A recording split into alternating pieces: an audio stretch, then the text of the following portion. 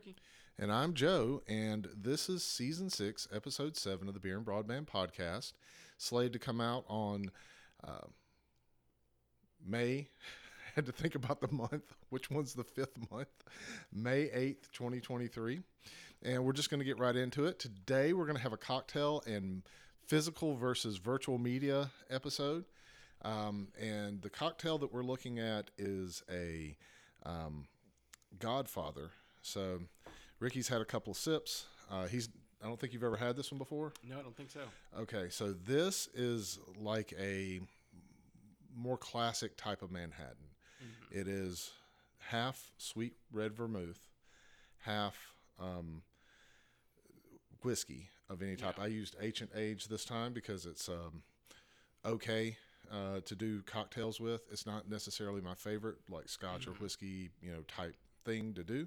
And then you put some bitters in it. And the only other thing that you can do is take a orange and get the peel of it, express the oils over the top of it, rim the glass with it, and then put that inside of it. Yeah. So, what do you think? I don't know. I'm a little conflicted. I like that the sweet vermouth and the bitters give a lot of kind of a citrusy flavor to it. The citrus is probably the bitters. Yep. And I don't want to say it mutes it. It makes it way more sippable. Yeah. Like if you had just poured me a bunch of whiskey like we do when we go out and we'll smoke a cigar or something, I'm taking small sips. It's hard to get a lot of that in at once. But I feel like it mutes the whiskey flavor a lot. Ancient Age is not a very strong whiskey.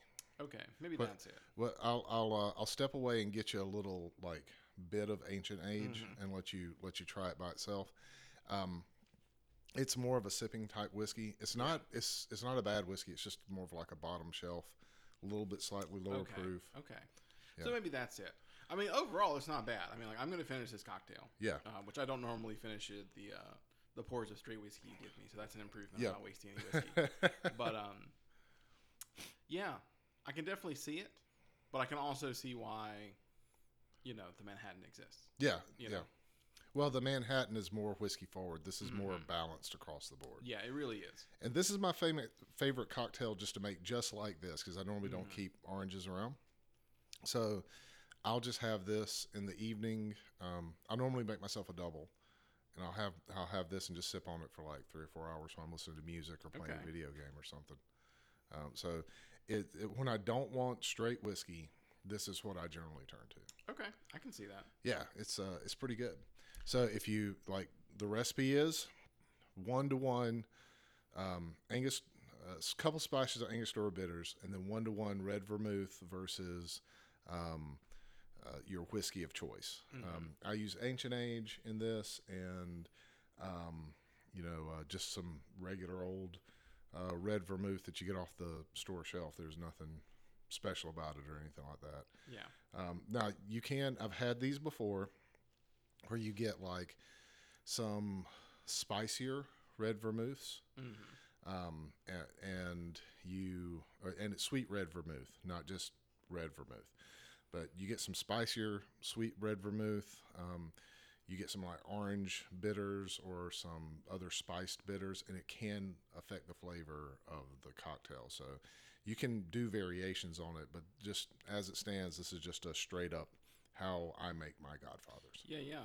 I was going to say, and I think you hit on a good point with the spicier vermouth, that if instead of the whiskey in this, you put in something like a Jamaican rum, something that's really funky but not necessarily very sweet, this could also work really well.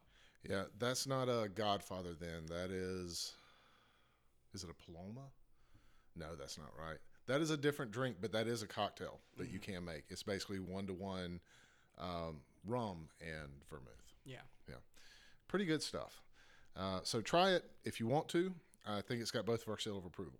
Yeah, it's not bad. Yep. So let's talk about digital versus physical media. Now, every year we talk about this at least once, and every year we disagree a little bit. Some things have happened recently where Disney has been able to push some laws that really threaten our ability to have backups of digital media, to be able to sell or distribute digital media without giving them some sort of cut. Book publishers have done the same thing. So I'm just wondering, has that affected your thoughts on being able to have physical media that you can still kind of control and manage, make your own copies of if you wanted to, back it up for, I mean, legally back it up, in the United States, and different countries have different laws. So I'm not talking about any other country, but legally back it up and be able to like kind of not break any copyright law, not distribute it the wrong way. No, we're not talking about any of that stuff. We're just talking about, if I wanted to be able to take a scan, like do like a copy machine. I have a book. I wanted to, copy that book page. If I have a physical copy of it, I can do that. It's a lot harder to do that with a digital copy or something like that. All right. That's my kind of intro. Yeah, I mean, I'll say I really am not a fan of where we have been seeing a lot of companies push for digital media, where it's like, yeah, well, it's available, but it's not really available. And we told you, you'd be able to run this, but now we're taking off some server we didn't tell you that we had, so now it's causing problems, that sort of stuff. I'm still a fan of having digital presence in media. Yeah. But I think we're hitting the point where there's not really an excuse for it not to be secured some way for you to still be able to access it. That's like one of the things I've really liked about seeing where certain NFTs are going, where it's not just here's a picture and this is like a trading card, but like here is a digital asset that can be moved around. Right. The asset is directly in the NFT. Like that's still pretty early, but like you were seeing like songs being released as NFTs and the song is in the NFT. So it's not like they can't ever take that back away from you because you have it. It's almost like you've got that FLAC file or something and it's just hosted wherever you've got your wallet. Right. We've seen little tiny video games start to come out. Not complicated ones, but some like smaller games that are actually inside the NFT itself. So it's like it's not just a token to go authenticate to some server somewhere. All the programming is there inside of it. So that's an interesting idea for me, and I'm wondering if that is really a direction we should be pushing digital media to go. Where, hey, if you're going to sell me a digital copy of it, that's fine. I'm happy to have the digital copy, but it has to be secured in some way. So that if 5 years from now you decide you're going to go do something as a company or you go bankrupt or something like that, that my asset is still secured. Yeah, and I think that also needs to be something that we can push out to places like the Internet Archive, because they, like during the pandemic, they were given the ability to, just like other libraries, to let people, since they couldn't come to the library, lend out books and stuff like that. And now they just lost a lawsuit where they couldn't, or where they're not allowed to do that because they kind of just were like, yeah, I mean, the pandemic's not really over. I mean, people are still going out. We do have a vaccine and all that stuff, but that thing still exists and we're still having to deal with it. So if someone's medically fragile and they want to get this book, that was kind of their way of thinking of it. But publishers, I think, some of them like Random House and stuff like that, they went to, the U.S. courts and filed and brought a copyright infringement case against the Internet Archive. And in a lot of ways, those publishers don't even want libraries to exist anymore. Yeah. They don't want any of that stuff to be available. And I'll tell you right now, physical or digital media in a library is such an awesome service. It really is. Yeah. I can afford to buy my own stuff now. And I still use the library all the time. Oh yeah, we take our kids to the library every week. So like, I'm not really familiar with that too much. How many copies was the Internet Archive allowed to basically borrow out, or did they have like an infinite number because it was all digital? They had an infinite number for a little while because those rules were relaxed, or at least they were told they were. And then now those companies are trying to claw back some of that. Yeah. I mean, I can see to an extent the publishers claim if there's like an infinite number of copies available on the internet, because at least even in a public library they have like 10 copies of your book, and maybe in every public library in a state they maybe only have 1,000 or 2,000 copies of your book. So I can see that from the infinite perspective, But there's no reason you shouldn't be able to just loan books out digitally. Right. Just like Capman something. Say, hey, per country you can have 100,000 copies. Well, so they like that. the way that they do it is you have to have a physical copy of the book, and then you can loan out so many digital copies per physical copy or something like that. Oh, okay. Well, And they had physical copies of the book, and they were adhering to that. That rule had just been relaxed in some ways, from what I understand. Okay. Well, then no, there's no. I don't really see the problem there then. As long as that ratio is something that people can agree on, which I know they're not going to agree on because they don't want any ratio at all. But as long as it's something reasonable, like if you have one physical copy for every 5 copies you can loan or something like that, like, what's the problem? Yeah.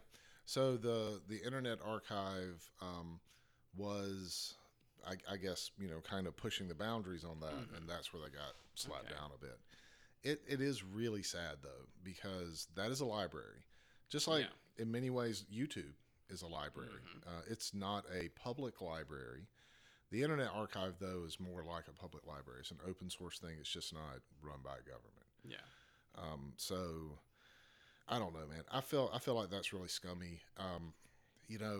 It's not enough for me to suggest that people put on their, skull and crossbone hat and go out and sail the open seas of the internet or anything like that. But it is enough for me to really think hard about why are we fighting so hard as people who are moral, and not just akin to doing illegal or bad things.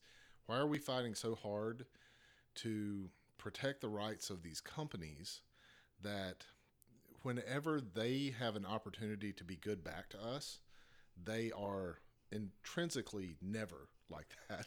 Yeah, I mean, we were talking about that a week or two ago. I don't remember if it was for the podcast or just on the side, but we as America have really put ourselves in a weird situation where when it benefits a company, we treat them like they're an individual. Right. And when it benefits the company, we treat them like they're a corporation. Right. And it lets them get these kind of weird things where it's like, oh, yeah, we understand we can't enforce this on you because if we enforce that on a single citizen, that would be awful. That'd be crazy. You would never do that to every citizen. But then it's like, oh, you want to have to follow this other law? Well, there's hundreds of thousands of you in your organization. There's no way you can follow it, so you can just be an entity. Exactly. It does get very weird like that with how we have a lot of our enterprise corporate laws set up. Yeah, so I think anyone that's listening to this podcast, I'm not suggesting that you go do something illegal or something like that, but you really need to think about how you vote with your wallet with these companies. And a lot of times you can't avoid them, but you don't necessarily need to go to the movie theater to see a movie anymore. They just want you to do that. So, they put restrictions on you and try to make it so that you have to go there. Yeah, me and my wife, we pretty much stopped going to regular movie theaters. Now, if we're going to a movie, we're going to an Alamo Draft House where the appeal is not necessarily I'm watching the movie on a big screen. It's that I can sit down with really good popcorn and hit a little button, and someone will bring me a drink whenever I want.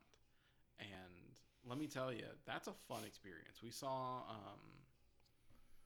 what's the D&D movie? No, we saw the Mario movie like that. Yeah. The D&D movie we went and saw at Cinebistro, which was just awful. I was not a fan of that experience. Have you ever been to one of those? I have been to a Cinebistro. There's one that's right down here off of 55 that is okay. It's not the best. Yeah. It's not the worst. Well, my problem with Cinebistro, and to explain to the viewers who might not have either one of those, Alamo Draft House is essentially a movie theater with a kind of small restaurant and pub built into it. So that you get a menu at the beginning and there's a little light on your seat so you can turn a little light on. They'll come, take your order, bring you some food, bring you a drink throughout the movie. Cinebistro is a fancier version of that with really fancy food. You can get $60, $70 entrees there. But what I hated about it was you have to place all of your orders before the movie. They won't bring you something during the movie. At that point, it's just dinner and then a movie, not dinner and a movie together, which is the whole appeal to me. If I wanted to go eat at a fancy restaurant and then go see a movie, I'd do those two things separately. Because what ends up happening when you have to place your order ahead of time is you're done eating by the time the credits are over. You're not even doing anything. What do you mean by the time the Oh, that's right. Yeah, whatever they're called. The previews the are previews. over. Yep. So, I'm just sitting there then with popcorn and a regular drink. I'm like, this is the same thing as the movie. They just reinvented the same thing that we had before. Yeah. And it's not like the food was bad. It was not bad. It was good food, but it was pricey for what it is because you're paying for the convenience of it with a movie, but without the convenience of the movie actually playing. So we're hard Alamo Draft House from now on. I like the Alamo Draft House also. That felt a little bit more geeky also when I went there because they have the video game area and the trivia area. It's not just a movie theater. And the people that work there kind of felt a little bit more like my people. And they sell DVDs still and VHS tapes, and you can rent VCRs. Yep. It's definitely for someone who is a cinema nerd, which I am not. But I do appreciate the aesthetics of this is just set up for people who want to go watch a movie and have a good time. Yeah. And Cinebistro even said on their website, it's oh, that way you don't have people running in the aisles to take orders. It's so distracting. And I'm it's never been a problem in Alamo. Never been a problem. I've never been distracted by someone getting their order because the staff have little tiny carts that are super low to the ground. They duck down. I never even see them when I'm watching the movie. Yep. You're just making it inconvenient. I can't order a drink halfway through. Yeah. What if I decided I wanted a beer? Making it so I can't have your beer. Well, yeah, that was my exact thing. I wanted to go up to the movie, have a burger, and then order 2 or 3 various drinks throughout the movie, get a couple cocktails and stuff like that. And it's I'm not going to order 3 cocktails at the beginning of a movie because I look like an alcoholic. And they're going to be sitting here the whole time. Which, 3, but think about that. If you went out to a bar and you ordered 3 cocktails over 2.5 hours, that's not crazy behavior. But when they come out with 3 drinks all at once and put them in front of you, you're this feels weird. It feels wrong. So, I know, I took us on we went on a rabbit trail. I enjoy this talk, but I want to go back to the talk about the physical versus digital thing. Mm-hmm. Buying physical media, even though digital media is more convenient to get, buying physical media and actually picking up and having it, especially for the things that you really, really want, whether it's a music CD or something like that, is infinitely more protected for you to be able to have that and have some sort of confidence in it. Anything digital that you get from someone is just a lease until they decide that they don't want you to have it anymore. Amazon's proved this. Publishers have proved this. Movie places that say you buy a movie and you get a digital copy, they take those things offline all the time. Vudu and all that stuff lose rights to be able to give you stuff like that. That is one of the problems I have with Steam. It is a platform that is great, but you can't make a backup for the most part. It's up to the publisher, but it's hard for you to make a backup and use that without having that DRM built in. And if they ever decide to take something offline or make it so a server doesn't work, especially for some of these online games or these continuous delivery type games that are games as a service, you don't ever actually own that, even though they use that language when they make you pay for it. So let me touch on that because I think you hit on something that's very important to distinguish. It is not a problem with a digital piece of media itself.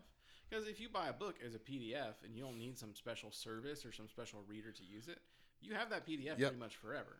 You get a digital movie and they give you just the actual movie file, you have that movie forever. It's when you start tying into these, I'm providing this to you as a service, where things get really dicey. Yep. Because if that service goes down, you don't have that thing anymore. Steam's a great example for I have Skyrim physically installed on my computer.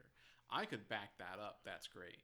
But it's got stuff built into it that if it can't connect back to Steam, I can't actually play it. Right. And that's where the problem is. Not that I've got a digital copy, it's that it is tied into a service that has to allow me to use this product I've already bought. Yep. And even physical video games have gone that way. So the disc is not really anything. It may hold some of the content of the game, but you for your PlayStation games or your Xbox games, the disc has to go in. You have to be able to reach back to whatever server is. Yep. in order to get whatever the update file is before it'll let you play the game half the time. Mm-hmm. Sometimes it won't. A lot of them, yeah. Even if there's no update to be had, if you can't get it to whatever server it needs to get to, it just won't start. And that is one of the things I hate about the physical to digital conversion of games. I think that's the biggest load of BS, that I can go out and buy a physical copy of a game. I could then install it digitally on my console, but I can't play it on my console without inserting the disc. It is the worst of both worlds. Yep. That I can lose access to the game, but I'm still inconvenienced by having to have a physical disc. Like if that disc breaks, I can't play my digital copy anymore because I don't have something to pass the authentication. It's like, what's the point of that? At least if I had bought a digital one, I could always play the digital, and then they could still take it away from me. And I just don't. I only have one avenue it can be taken away from. Well, yeah, and it's even kind of worse because most physical games that you buy, they install themselves on the console, or they install parts of the game on the console, and so you can't play them in either way.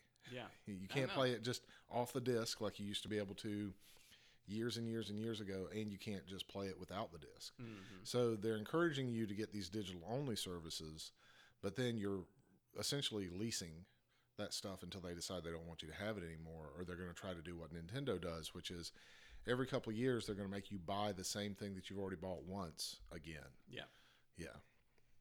So it's just a racket to try to squeeze as much money out of you, or to control your thought process and your way of doing things. And I know that some of us work in tech and stuff like that, but come on, can't we be better than that? We should be better than that. We should be ethically better than that. That seems unethical. I sold this to you. I didn't really sell it to you. Yeah. People get so scared about securing a product, which, outside of places like China, has never really been a major issue in the world. Right. In fact, if I can poke fun at Amazon actively causes the problems they're trying to prevent. Or maybe they act like they're the perpetrator in it. So, I'm not sure if you've ever seen that drama where, Amazon's been accused a bunch of times that a lot of their Amazon basic products are stolen. Yeah, essentially. They go find a product that's selling really well on their platform. They go reverse engineer it, make their own, ban the previous seller from their platform. And it's like, okay, well, you're the one that does that. If Amazon Video is like, oh, we're worried you're going to steal our media, it's like, well, then you stop stealing other people's stuff. You're kind of the pot calling the kettle black. Exactly. You're like, this is a big problem in the industry. It's like, yeah, that's you. Yeah. You're the problem in the industry. It is an amazing issue, and an amazing hypocrisy, and we shouldn't. If I ever leave this world and can just get people to agree with me on one thing, I don't care about the corporation. Just the average person. Mm-hmm. We should not. It is so easy for us not to do that. Not to be part of that. You can just not buy that thing or not use that service. And there's other ways to get these things. You don't have to do it that way. I would love to see corporations come out and try and do a pricing of this is the lease price and this is the own price. Right. Because I think it would really show off just the incredible, I don't want to say hypocrisy necessarily, but just the greediness of it. Yeah. Where it's like, oh yeah, we'll sell you this lease video game copy for $70, but we think to own it you should pay $500. Because then people ask, they start seeing, they're like, whoa, why do you think I should have to pay $500 to own a video game? Because that's essentially what they would get at, is just enforce that there has to be an option for true ownership on everything, and just let people see it. So it's like, oh, you bought a copy of Windows? Yeah, the lease kind of Windows thing, that's $300-400. If you want to permanently own it and we can never take it away, that's $5,000. Or if you're a corporation, it's $20. Yeah, or however they want to do their pricing. Just make it so it all has to be there, because then you'll really start to see who are the people that are just like, hey, what I'm offering is a service. It's really hard for me to actually give you ownership, certain software leases and things like that, because we put so much R&D in it. If we sold you a copy and it got out, it would be prohibitive. The stuff you think was Adobe and all that. Right.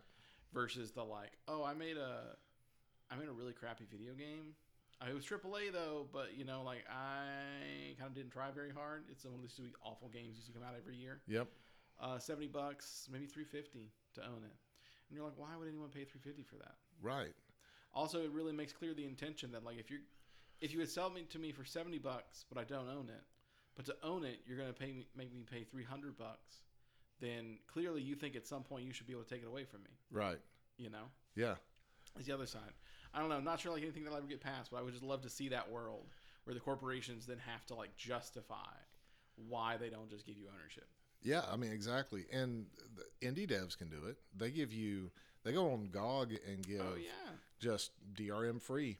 You bought it, you own it. It was $15, you got it. Yep. Vampire Survivor is kind of the same way. You bought it for $5. Mm-hmm. You own it. Yep.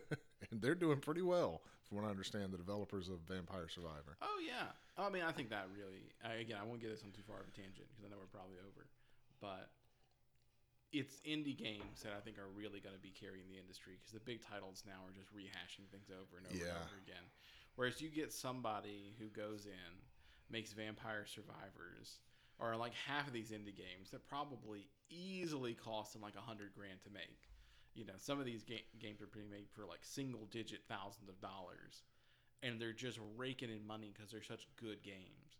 Versus I spent $20 million to make this game, and I only made $18 million back. Right. Like we're living in a world where some of these big titles, if they don't sell millions of copies, don't even turn a profit. Right. And it's like, what are you doing?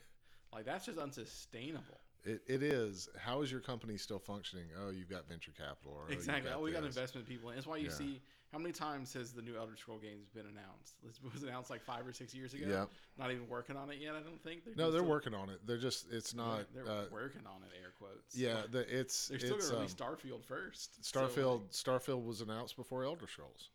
Yeah. I mean, like, look, I'm just going to say this. We're starting to see lead times on games that are taking longer than total development times used to be. Yeah. You used to be able to just completely get a game out in 2 to 3 years. Now they're getting announced 5 or 6 years before they even come out. Sometimes 2 or 3 years before development even starts. Yep. Just to get the investment money to keep them afloat, because all it takes is one real stinker of a game and you just lost $10 million. Yep. Why would you put yourself in that situation? I mean, especially when, talking about like stinker games, right? Mm-hmm. EA has the Star Wars franchise right now. Yeah. Jedi Survivor was an okay game. I played like a little bit of it, but it's basically the same thing as what was that? Force Unleashed. It's the same game, just kind of rehashed with a different, like slightly different storyline. Not terribly different, and the main character is almost the same. Okay. Which Force Unleashed was basically a rehash of the Jedi Knight series from, if you remember that from back in the like 90s I never played and early it, 2000s. Yeah, which I mean, it's a good series. That's the best of those series, like essentially of those games. So I can buy a physical copy of the Jedi Knight series back in the day and actually own it and be able to play it. I can buy it off GOG right now and own the digital copy of it. I can own it on Steam, or I can lease it off of Steam, but I can't do that with the new game. And the new game is not as good. It looks prettier, but it's not as good of a game as the old game, essentially. And so why is it worth, $80 for me to get that game? Eventually it's going to go on sale for $5 because it's not, turning a profit or whatever. Yeah. And they'll just try to like liquidate as many digital copies as they can, which they could, because you have an infinite, it's not like physical media. You have an infinite number of those things. That's the thing that annoys me the most. I got real upset when digital copies stopped being cheaper than physical. Yeah. For a little golden era there, a digital copy costs like $10 less. Yep. And now they cost the same price. And it's like, you didn't have to make anything. You didn't have to ship anything. You didn't have to worry about warehouse holding on anything. Like, it's crazy that the digital is the same price. When you look at a product that's in a store such a large chunk of that is the cost to get it to the store. Right. Like, that's why these like fruit stands and stuff on the side of the road are cheaper a lot of times than grocery stores. Right. Because they didn't have to go do all that stuff. Yeah, they just picked it out of the field and brought it to the fruit stand. Exactly. Yeah. So like, come on, guys. How are you getting away with this? What are you giving me on the digital copy? I don't have as much access to the product. And I'll be honest. If you just look intrinsic value, it is a lesser product because you don't actually have a physical thing. You don't have the box art. You don't have whatever else they put in there. Like, I'm getting less product for the same price, even if that's the way I prefer to consume it, because I do prefer. Right. I buy most of my games digitally now. I don't really buy too many physical games anymore. But like, you should be knocking $10, $15 off of that. Yeah. Like, just be honest. Well, it probably should be half the cost of. It's probably not that much, copy. but it's somewhere in there. Like, there is certainly money saved not having to do all of these extra steps. Yeah, well, the reason I'm saying it probably should be half the cost. The cost of games are inflated versus what they were in the past. I'm not saying that we should go back to where a game is $20 or something like that to buy a brand new game. But what I am saying is paying $70 to $100 for a lease of a game is an exorbitant amount. Paying $70 to $100 to buy a physical copy of a game and its DLC and everything like that is also a bit of an exorbitant amount. Mm-hmm. When in a year or two you're selling it for $20. So that tells me that game, when you do the greatest hits or whatever version of it and it comes out at like that discounted price, that game didn't cost that much. That's your padding to try to get that profit in the first bit. Yeah, a lot of it is paying off all the costs of stuff that shouldn't exist. I love when they say, well, games are more expensive than ever to make. It's like, that's your problem. Yeah. Why do you keep chasing more and more expensive games? Like, an indie studio is whooping your butt in terms of copies sold for a $4 game. Yeah. Because for $4, they gave me some of the funnest 15, 20 hours I've had in the last couple years. Yep. Exactly. Well, I think Cooper is telling us we need to wrap this up. Yeah, the manager's getting on us on talk time. So we're going to do that. I will say this while we're listening to Cooper bark. I will say this. I think that you're actually changing your thought process on this a little bit. We've talked about it enough. You're starting to see it more my way. Yeah, I don't think I'll ever want to go back to physical, but I've always been like, property rights need to be there. And what property rights we've had have slowly started to erode away. Yeah. I'm not happy about it. Yeah. Anyways, so this was season 6, episode 7 of the Beer and Broadband podcast. Thank you so much for listening. It should come out on May 8th, 2023, and we'll catch you next time.